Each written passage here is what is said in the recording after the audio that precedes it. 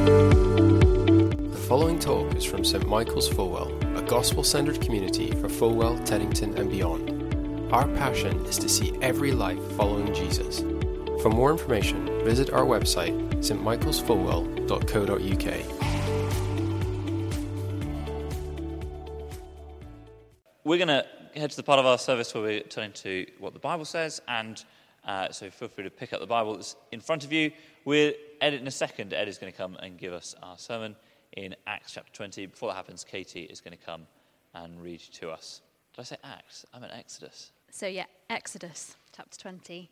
We're going to read 1 to 21, so it's page 77 that we're starting on. And God spoke all these words. I am the Lord your God who brought you out of Egypt, out of the land of slavery.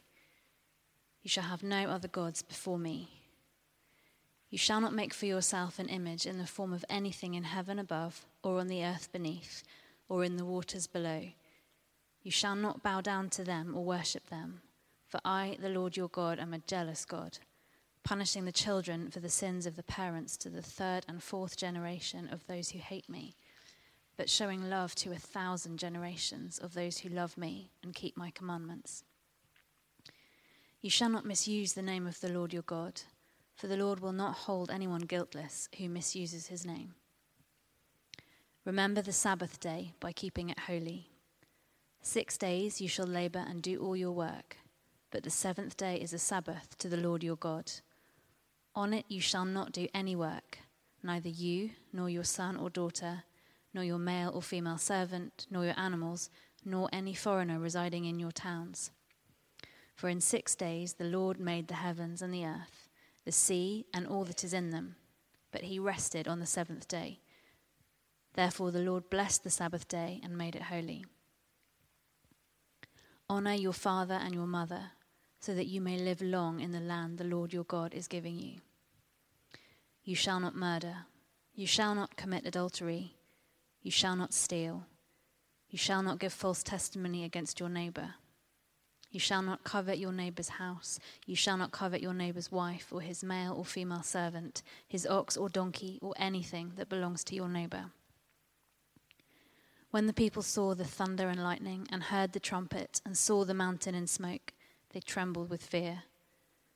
They stayed at a distance and said to Moses, "Speak to us yourself and we will listen. But do not let God speak to us, or we will die." Moses said to the people, "Do not be afraid. God has come to test you, so that the fear of God will be with you to keep you from sinning." The people remained at a distance, while Moses approached the thick darkness where God was. Thank you ever so much. Keep that open in front of you, and let me send these handouts around. So we're thinking about the 10 commandments, and we're working our way through them. We looked at the first commandment last week, and now we're on to the second commandment. But before then, there are a few things I want to say just about commandments and about God's law and the place of how grace and law work together in the life of the Christian. So I'll come to that in just a moment. Hopefully the handouts got near all of you. Let me lead us in prayer, and let's ask for God's help as we come to his word. Father, thank you so much that you are the God who reveals yourself to us. You are the great revealer. And Lord, we pray this evening that you might show us more of yourself, and Lord, particularly where we've misshapen you, where we've had a diminished understanding of you or a lopsided understanding of you.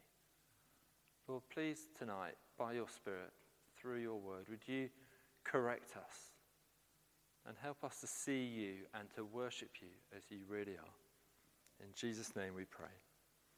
Amen.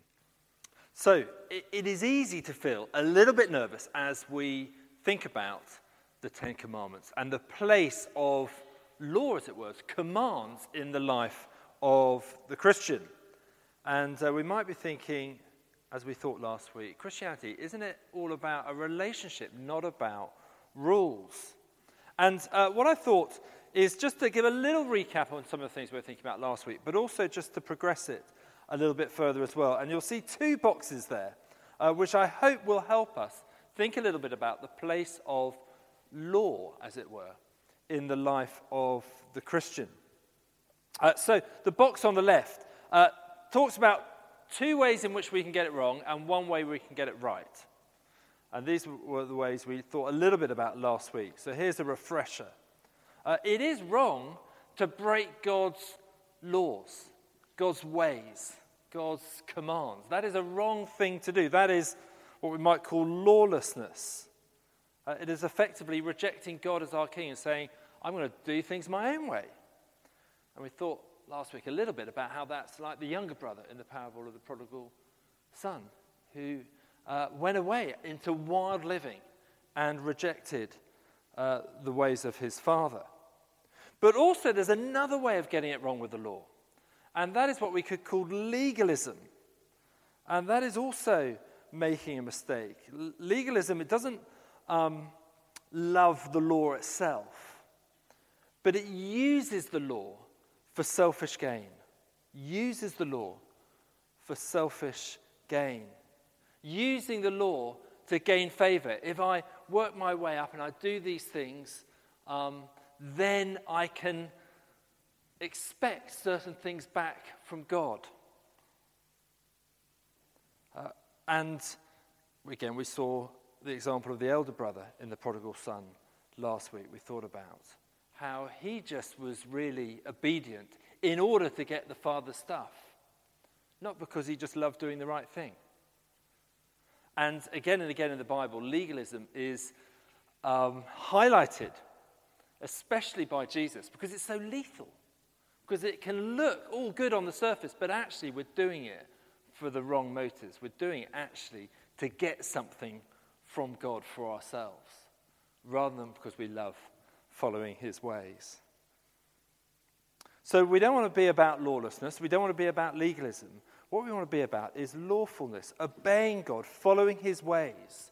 In other words, being like Jesus. That's what it means. To obey God's law is simply to seek to be like Jesus. Jesus was the perfect righteous one. He was the perfect lawkeeper. He kept God's laws. He didn't sin. He didn't transgress. He was not a legalist either. He just did the right thing because he loved to do it. He delighted in God's law. And when we are lawful, we're simply following Jesus. Now, it's important to say, of course, none of us get this right. We all fall down all the time. And there is no way that we can get right with God through being good. We're slaves to sin. That's the whole point of the book of Exodus, actually. The first half of the book of Exodus talks about how we're slaves to sin, just as the Israelites were slaves to Pharaoh. We need a rescue. And the chronology of the Ten Commandments is incredibly important. Did you notice that as we read through that? Same reading we had last week, because it's so important just to see how this works out. At the beginning of chapter 20, verse 1, God spoke all these words, I am the Lord your God, who brought you out of Egypt, out of the land of slavery. Just highlighting what's happened in the last 19 chapters about how God has rescued his people. First, he's rescued them out of slavery. And then he says, now you shall have no other gods before me. And then he goes on and gives the other 10 commandments. Incredibly important, that chronology. First the rescue, and then this is how you're to live. And that shape is even more true for us as Christians. First, we are rescued by grace alone, not through us being able to work our way into God's good books. We just cannot do that. First, we're rescued, and then God says, now live like this. Now live for me as your Lord and Savior. Follow Jesus. Live in his ways. Now that's the left-hand box. The right-hand box is another way of helping us understand the place of the law in our world today. 3 images: bridle, mirror, light. And these are ideas that particularly the reformers came up with in the 16th, 17th century, ways of understanding the law. I think it's really, really helpful, these 3 ways of understanding how God's commands are to be understood by us in the world today. The first is as a bridle. Won't spend too much time on this. But this is, you know what a bridle is? Anyone ride horses? Anyone seen a horse being ridden? There we go. We all now know what a bridle is. You know, it's on the horse. And what does a bridle do? It enables the rider to control the horse. An external thing that enables the horse to be controlled. And the reason why God's law can be a bit like a bridle is because there's a role for it in civil society as a whole, just in society as a whole, as a way of restraining sin. That's the first use of the law, as it were, in society. And actually, we're in a society that's been heavily influenced by Christian faith, and so many of our laws have been influenced by God's commands, and some of the commands we see here. So, for example, we live in a society where murder is outlawed, and if you murder somebody, you can expect to be punished for that. And that is a way of law being used to try and restrain evil within society. Same too in theory on theft. It's illegal to steal. And so there are laws against that. So that's the first use, as a bridle. The next two are the much more significant ones for us right now, I think, in our walk as Christians. The law can be there like a mirror. And particularly here, I hope you notice, I've got a picture there of a sort of, that's your bathroom mirror. You know, the mirror where you really see yourself really, really clearly. You know, terrible when the lighting is so good. There's just no way of hiding. And the mirror is a little bit like that. What it does is to reveal and expose our flaws, our sin. So as we come to the Ten Commandments, we will feel this. As we see what God's standards are, we begin to see how inadequate we are. We begin to see sin in our own lives, especially when we understand the full meaning of the different commands. Jesus particularly fleshed those out in the Sermon on the Mount. But even just reading through these, we can see how flawed we are. We're told not to covet. And that just shines a light on how quickly we covet stuff that other people have that we would love to have for ourselves. It exposes our sin. And actually, we do need that today. I was reading an interview earlier today in one of the papers with Michael Palin. Do you know Michael Palin? Of Monty Python fame and 1001 travel documentaries. And he's one of these, he's just seems such a nice guy. He is such a nice guy in so many ways. And he was being interviewed about all sorts of different things. And interestingly, the interviewer took it to where his thoughts on God are, his belief in God. And it's quite striking what he said. Let me just read to you what he said. He said this, there are times where various people said to me, Michael, you must realize that you are a sinner and your life needs to change. And I say, well, I know I must sin a bit, he laughs, but generally I try to live a fairly decent moral life. Now I guess that Michael Palin is not abnormal in the way he's thinking. In fact, let's be honest, that's how most of us think. We think, well, yeah, okay, I get a few things wrong from time to time, but basically, I'm all right. I'm not too bad a person. I basically keep God's laws. And if we think that, well, we need to look at the mirror of the Ten Commandments, because that actually shows us that's not actually the case. As we look closely, as the Ten Commandments just peel away the layers and expose what is really going on in our hearts. And I hope and I imagine that that will happen to us tonight and over the course of the next few weeks as we look deeply at God's law. It's a mirror that it exposes us as we really are. And just to say that is really helpful because we want to live in reality, don't we? We want to live as though, as things are really true. We don't want to pretend. And once we actually understand how deep sin is in our lives, that's the point at which we understand how great God's grace is. The deeper we understand our sin, the greater we understand God's grace. Tim Keller put it like this: we are more sinful and flawed in ourselves than we ever dared believe. Yet at the very same time, we are more loved and accepted in Jesus Christ than we ever dared hope. We can have this very shallow understanding of our sin, and as a result, we have a very small understanding of God's grace. When we have a deeper understanding of our sin, we have a far greater understanding of God's grace. And that is a wonderful thing. So there's the place of the law as a mirror for us.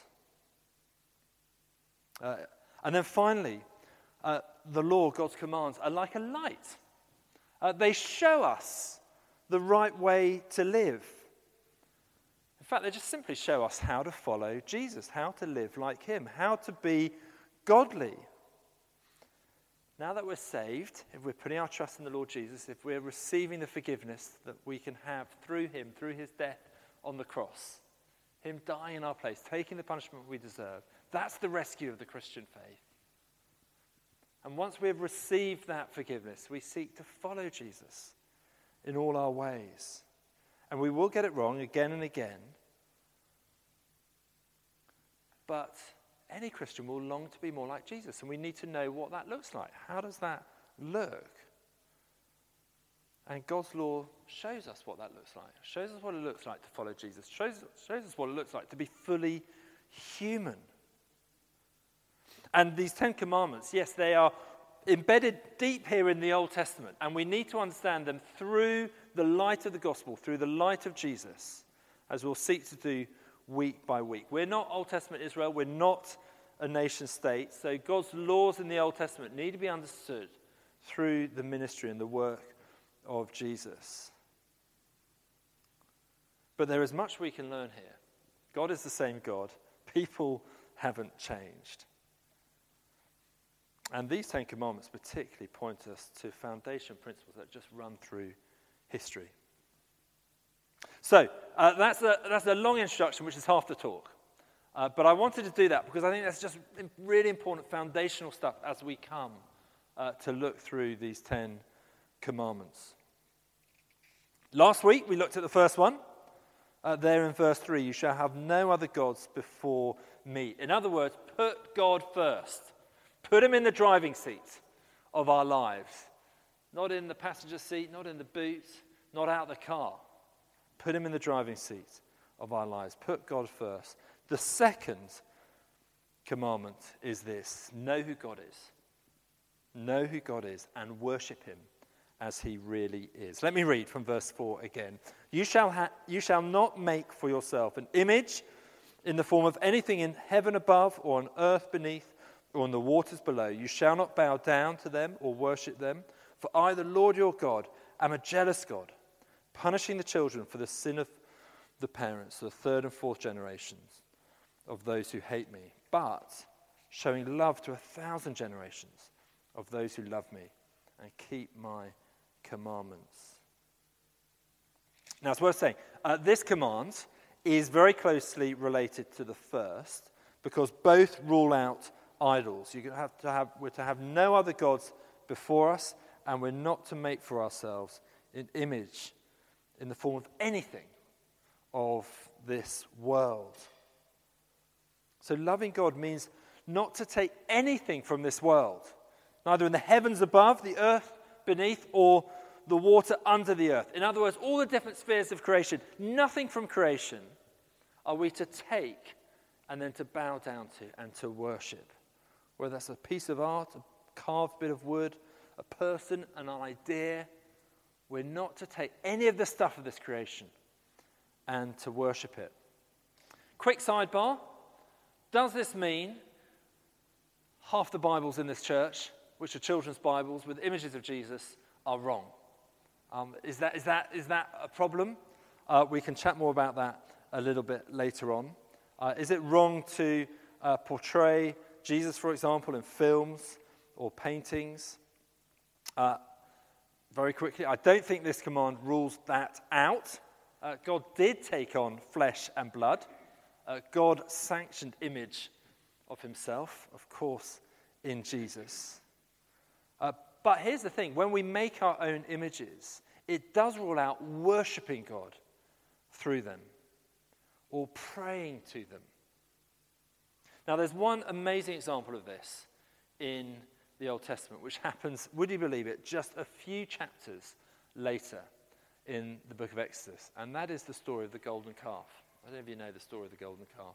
It's an amazing story. It's breathtaking, actually. Your jaw hits the floor when you think, what is going on here? Because God has announced the Ten Commandments. Moses is at the top of Mount Sinai receiving them, and he's been there for a while, and all the Israelites are further down, and they're beginning to grow a bit restless. What's going on with Moses? What is happening? And they go to Aaron, and they say to him, look, I don't know what's going on here, but can you make something that we can worship?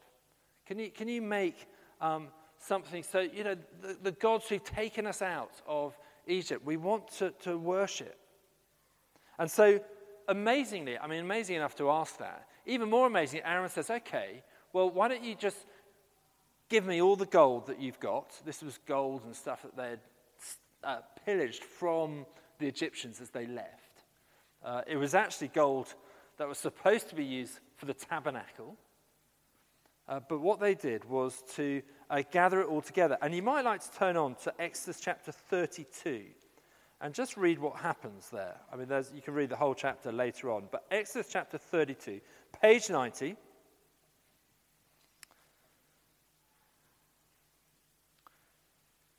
And here we read what happened. Verse 3. Let's take it from verse 3. So all the people took off their earrings and brought them to Aaron. He took what they handed him and made it into an idol cast in the shape of a calf, fashioning it with a tool.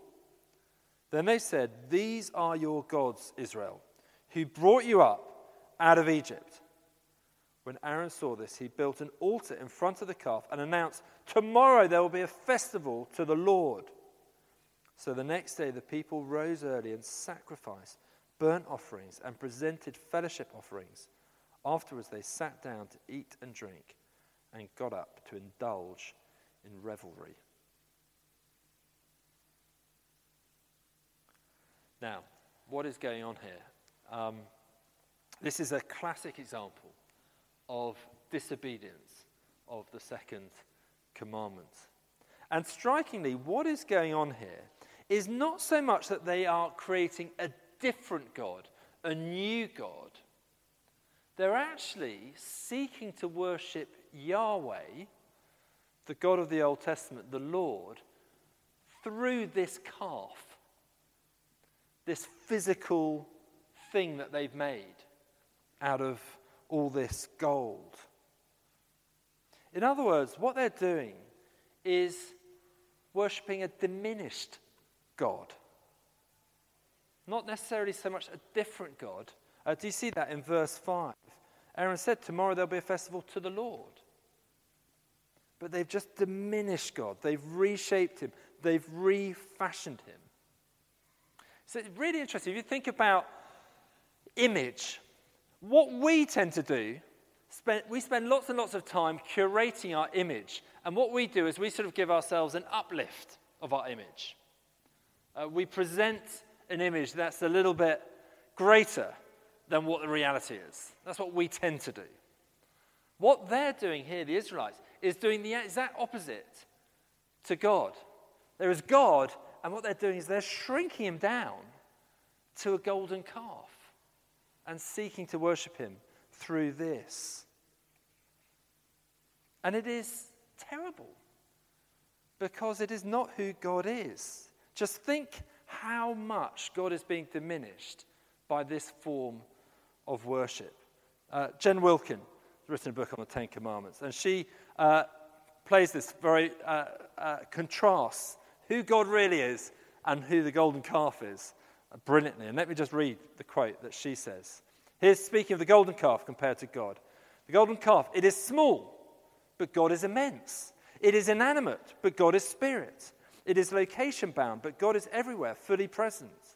It is created, but God is uncreated. It is new, but God is eternal. It is impotent, but God is omnipotent. It is destructible, but God is indestructible. It is of minor value, but God is of infinite value. It is blind and deaf and mute, but God sees, hears, and speaks. And that is true of all idols, or all refashioning of God. That is the problem of trying to create gods, whether physically or even in our mind. We so easily diminish. Even when we think this is the God of the Bible, we can so easily diminish.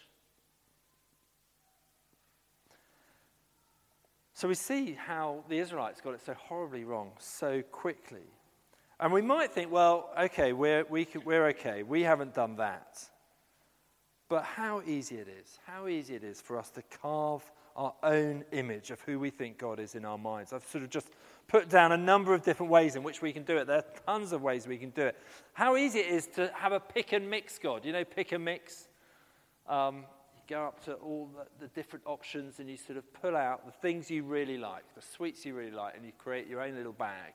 And how easy we can do that with God. We take the bits of God we really like and we ignore the bits we're not so keen on. We do that whenever we think. I like to think of God as. For me, God is. Those phrases can reveal a lot about how we reshape God. We have a pick and mix God. We take bits of the Bible we like and we slightly ignore the bits we don't like. We can do that through actually thinking it through. Sometimes we just do it functionally. They're just parts of the Bible we just don't like going to because it shows us a side to God that we're not quite so keen on. How easy it is to have a pick and mix God. How easy it is to have what we could call a ticket to heaven God. In other words, we sort of see God, he'll look after me for eternity. I trust him. I prayed the prayer. I'm in his kingdom. But he doesn't really have a big impact on all my life. Maybe he's just a Sunday God. He's there for Sundays. The rest of my life, I don't really think of him. But God wants all our lives. He is Lord over everything. Linked to this, maybe we have an insurance policy God. When all is well with the world, we kind of ignore him. But it's just nice to know the insurance is there. And so when things go wrong, we can go to him.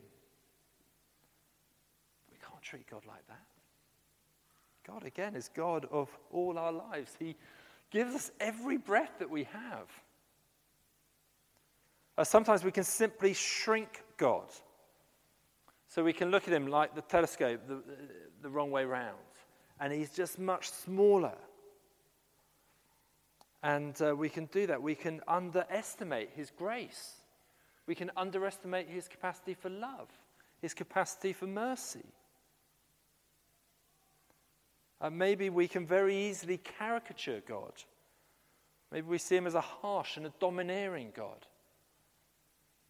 Or a slightly insipid being. We can shrink him, misshape him. Maybe we simply have a tame God, one in our control. And in fact, that's true for all of these. We are taming God, trying to tame him. But God is God.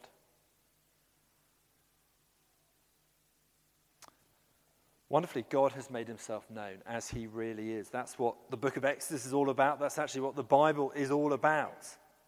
And it's what Jesus is all about as well.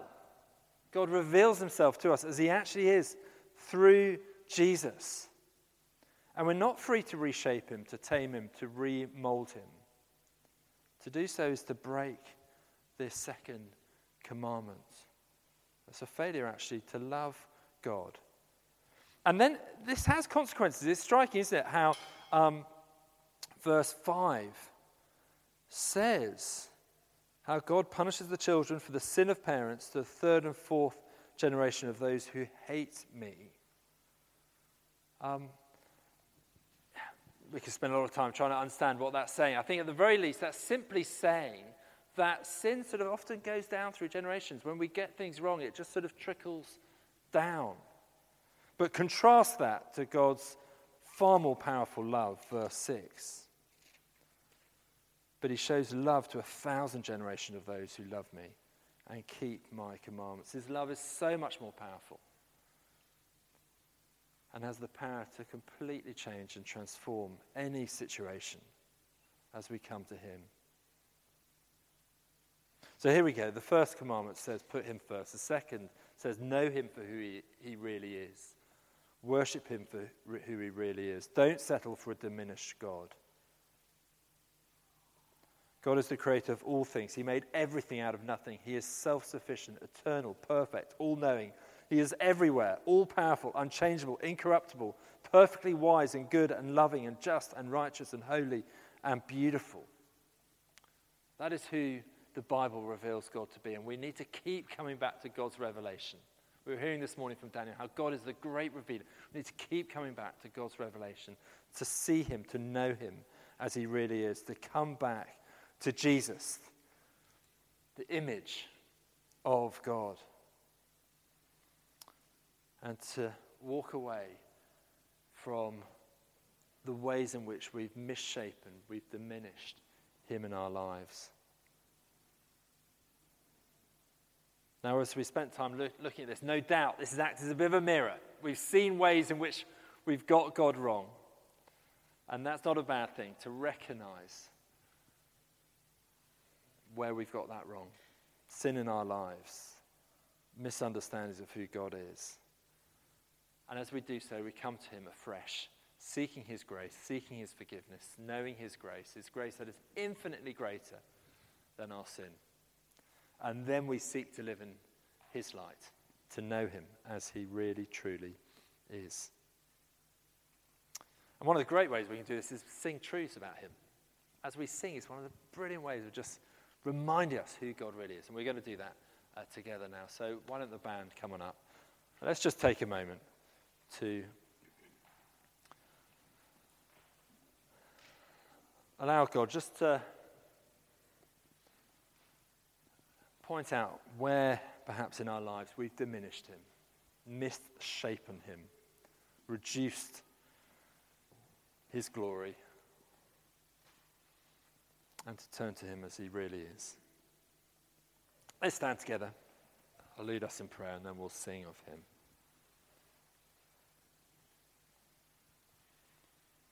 Father, we're so sorry for how easily we diminish who you are in our hearts. And Lord, we pray that we would keep coming back to your word, keep coming back to your Son, the Lord Jesus Christ, and to see you as you really are, and to come before you and to bow down and know you as our gracious, loving, glorious King, holy and righteous. Lord, would who you are grow in our lives. Help us have a right understanding of you and to long to live for you and not to worship a diminished form of you. In Jesus' name we pray. Amen.